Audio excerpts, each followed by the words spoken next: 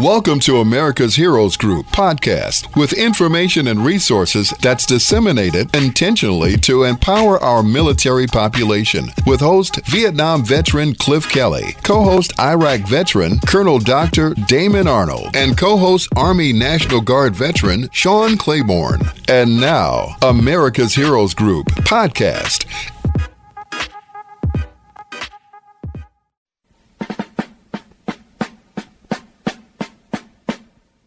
Good afternoon. Welcome to America's Heroes Group on WVON 1690 AM, the Talk of Chicago. I am Vietnam veteran host Cliff Kelley. America's Heroes Group is a live streaming podcast, global platform, radio, print, and digital media broadcast show that empowers change agents through intentionally disseminating information, resources, and referrals to empower our military population.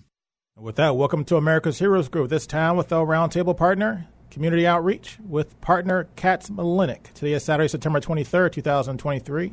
September is National Suicide Prevention and Hispanic Heritage Month. Our host is Cliff Kelley. I'm Sean Claiborne, the co-host, Army National Guard veteran.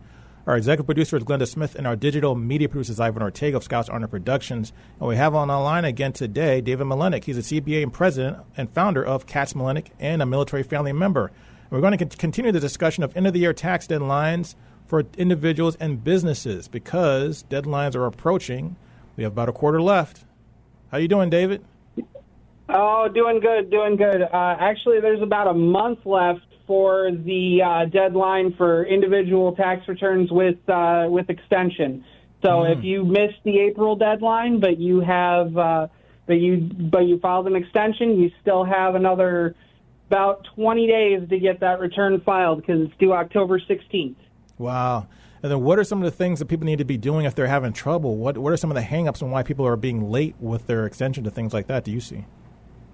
Well, one of the biggest problems that people have when they are running late with their taxes is for some reason or another they can't get their documents. That's actually a big thing that we can help with. If someone comes into our office, we can sign a power of attorney with them with the IRS. All it does is give us the ability to access the information the IRS has on them and pull down their documentation and represent them before the IRS. And by doing that, we can get all their information from the IRS, and we can put together a tax return based on that. And if there's things that are missing or maybe incorrect, so they found some documentation or found some other tax credits that they didn't claim, things like that, they can always file an amended return. Is that right?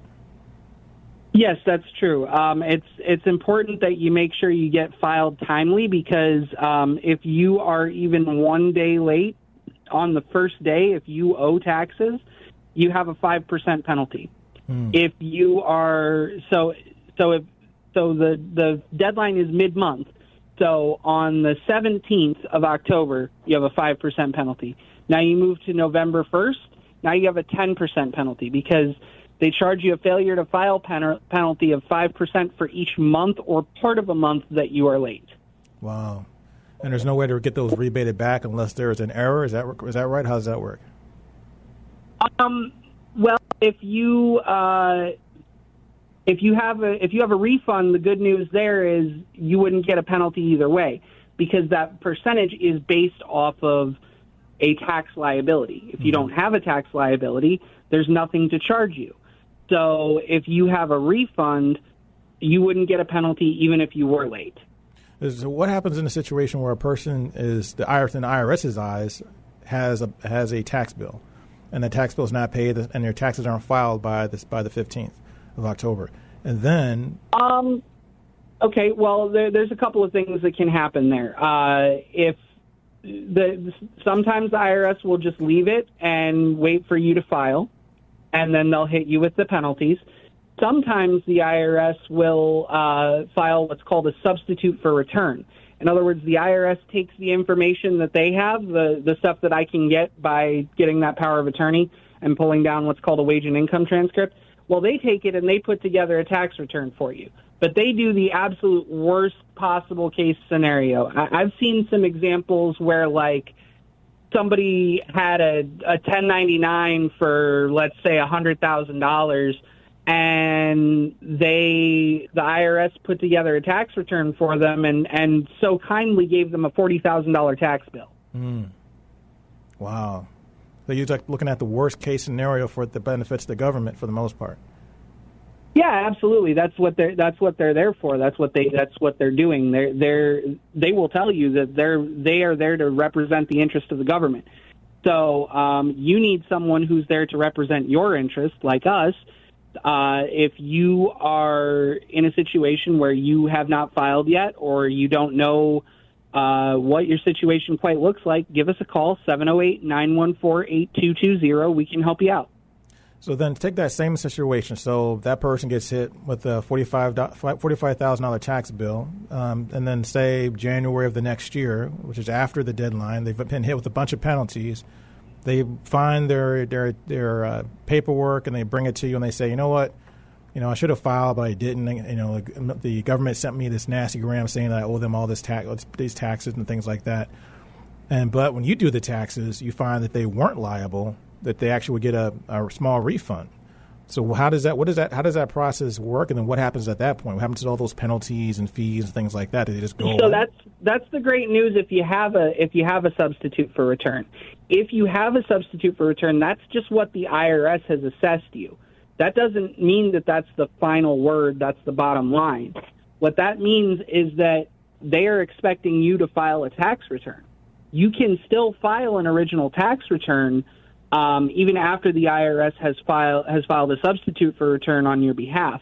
And if you do that, if you do end up with a refund, you'll get that refund.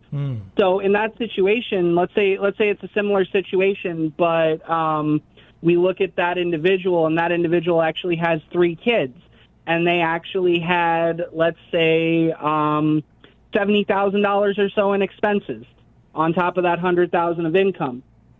Well, they're going to get an earned income credit, and they're going to get a child tax credit, and part of that child tax credit is going to be refundable, and the end result is that they're going to get a pretty decent refund on that tax return.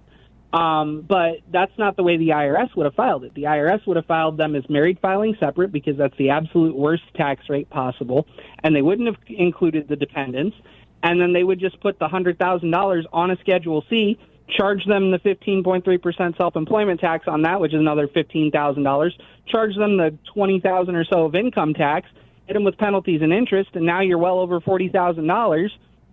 And turns out that person actually should have gotten, a $3,000 or $4,000 refund. So that can be really important information, particularly for service members who are deployed and maybe they are not keeping up with their finances as well as they should. And they get in a situation where they haven't filed taxes, and the next thing the deadline is rolled past. They can still do their return and come out with a favorable situation. Well, military service members actually even have their own specific exemption. If you are out on a service assignment during the time that you're supposed to file and you miss the filing, if you can prove that you were out on assignment, your deadline, specifically your deadline, is extended by the period of time that you were out on service assignment. So does that mean when you come back, the first day you come back from deployment, is your taxes due that day, or do you have a grace period? So like, for example, let's say somebody was supposed to file taxes, and on March 15th, they got deployed, right? Mm-hmm. And they got back on, let's say, December 15th, just to make things easy. So it's like a 9-month period, right? Mm-hmm. So during 9 months, that deadline is just automatically extended. Mm-hmm. Okay? And so what would happen is, because they had, about 30 days before the deadline prior to leaving, they would have about 30 days when they get back. I think that's important to recognize. And then, because the thing of it is that a lot of people, they feel hopeless. They just think that they have no recourse. They think that they're worried about sometimes that it might snowball and become a worse situation and becomes overbearing. But is there ever a real reason to be scared about filing taxes? I I suppose if you're Al Capone, but apart from that, if you're not Al Capone, then you should be fine. The absolute worst thing that could possibly happen is that they're going to charge you penalties and interest, and in all likelihood, they're just going to come after you for money. Mm-hmm. There are certain things that are technically criminal in the statute about not filing and everything like that, but they don't use those on normal people. They use those in situations like Al Capone. The reason they were able to take him down was because he didn't file his taxes on his illegal enterprises. Wow. And so because he didn't file his taxes, they were able to get him on tax evasion and put him in prison. Mm-hmm. But the average person who hasn't filed, maybe they had some under-the-table income or whatever and didn't file taxes for 7 years, and they wake up one day and say, you know what, I should have filed my taxes. It's a good idea for that person to say, you know what, because the thing of it, the situation is oftentimes, and I'm not going to name any names, but I know some people that have been in a situation where then their situation changes, now they're making money, and then they file a return after, and they're still young, they're not like retired or anything like that, and now they have income, and that's reported to the IRS, but they're under the cash income that they haven't filed on, the IRS doesn't know anything about, and where they're going to get audited. So even when they start getting income, like regular W-2 income or whatever, 1099 income or whatever, they're still not filing their taxes because they're worried about what's going to happen if they just file taxes out of nowhere one day. So it's always a better idea to catch up your taxes if you're behind than not. And here's why. Let's say you don't file your 2023 tax return, or I'm sorry, your 2022 tax return. That's what year we're dealing with right now. Let's say for some reason you just don't file your 2022 tax return, and it gets to be 15 years later and you are making a lot of money. So the IRS decides to go back and audit you. Well, you don't have a 2022 tax return on file, so they still have the ability to assess that 2022 tax return. And wouldn't you know it, the IRS has decided that you're making just as much money now as you did then. Wow. Just as much money then as you do now. And now they want a tax bill because they're going to claim that you didn't pay it. And the problem with that is that the IRS, anything the IRS asserts, is considered prima facie evidence. That means it's automatically considered to be correct, and it is your job to disprove it. So if you file a tax return, even if you file it late, the IRS has 3 years to assess that tax return. If they don't assess that tax return within 3 years, in other words, they don't look at it and decide to audit you, they don't have any more time to do it at that point. Wow. So how long can you go back and amend a tax return? If you're trying to claim a refund, you can only go back up to 3 years from the due date of the return, or up to 2 years from the day the tax was paid, whichever one is later. And sometimes you can pay the tax and then file the amended return and get a refund. That would be the situation like that. If you're just trying to reduce a balance, though, you can file an amended return at any point that you still have a balance. So if you are looking at a return that's 6-7 years old and you have let's say the IRS says you owe $25,000, but you can prove that you actually only owe $5,000, and then with the penalties and interest, that becomes, let's say, $7,500 to $10,000. Well, now we've just reduced that balance for you by at least $15,000. Now, what are some of the things that business owners need to think about, and even individuals, as we approach December 31st? Well, I mean, this is a great time to do tax planning. Because if you thought that this year, if you were like, oh, wow, I really had to pay a lot this year, I was caught off guard by that. Well, the reason you were caught off guard by it is because you didn't look at your tax situation until it was time to file taxes. If you look ahead now at your 2023 tax situation, you can figure out if you're on track to have a refund or if you're on track to owe. And if you want to change that situation, you can do that. So if we look at your tax situation, we project that you're going to make X amount of dollars, and as a result of making X amount of dollars, you're going to owe $10,000. You can make a payment. Well, there's two options there. Option number one is that we can look at what are some things that we could do in terms of deductions and things like that. For example, if someone was to buy a car in their business's name, and it's the right type of car, we could fully depreciate it in that year. That would drastically reduce the profit and therefore probably reduce the tax liability as well. Maybe even eliminate the tax liability. Or option number two would be to look at, okay, it's looking like I'm going to owe $10,000. Let me just pay $10,000 in now, and then when tax time comes, I won't have a bill. Now, you're a proponent of, because a lot of CPAs I noticed, they for their clients, because clients think this way, they'd rather have their clients not get a tax bill rather than hold their money throughout the year, put it someplace to earn interest, and then pay the tax at the end of the year. Are you in that? What are your thoughts on that? I would agree with that because you don't know how much the IRS is going to charge you at the end of the day. And you're going to get hit with more than just interest. You're also going to get hit with penalties. You're going to get hit with failure to pay penalties, potentially failure to file penalties, and interest. So, and you don't know that the amount that you would make would be more. I would say if you're break even or better, you're okay to hold on to your money. But if you're actually going to be at the point where you're going to owe money to the IRS, you should pay that in to make sure you don't owe that money. As a safety measure in case you're late, basically. Exactly. Mm-hmm. Okay. Now, what are some of the things that you think are the biggest, this low-hanging fruit that people don't take advantage of on their taxes to get refunds or increase their tax deductions? Well, there's a lot of different things. From a business perspective, if you're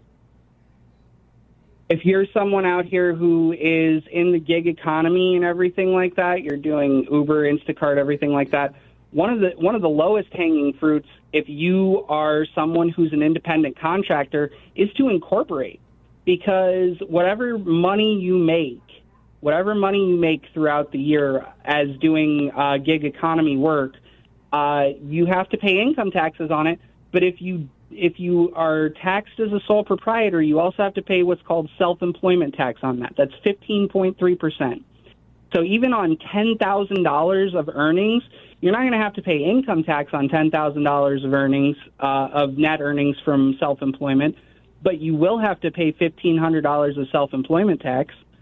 And so if you incorporate, you get out of that self-employment tax. And I actually offer, I call it a guarantee because I've called it other things before and people have told me not to. I guarantee people that if you come to me and I tell you need to incorporate and you don't save at least the amount of money you paid me to incorporate you in the first year, I will pay you back the difference. I like that. That's pretty good. That's how confident I am that will save people money. Well, what's your contact information again? We are Katz Milanec. You can visit us at katzmilanec.com. That's KATZMILANEC.com. Our number is 708-914-8220. Again, that's 708-914-8220. You can call us now, schedule an appointment, and we can help you get these taxes done for the deadline. Dave was always great information. Some more questions I want to ask you, but we're out of time. This is America's Heroes Group. We'll be right back in a minute.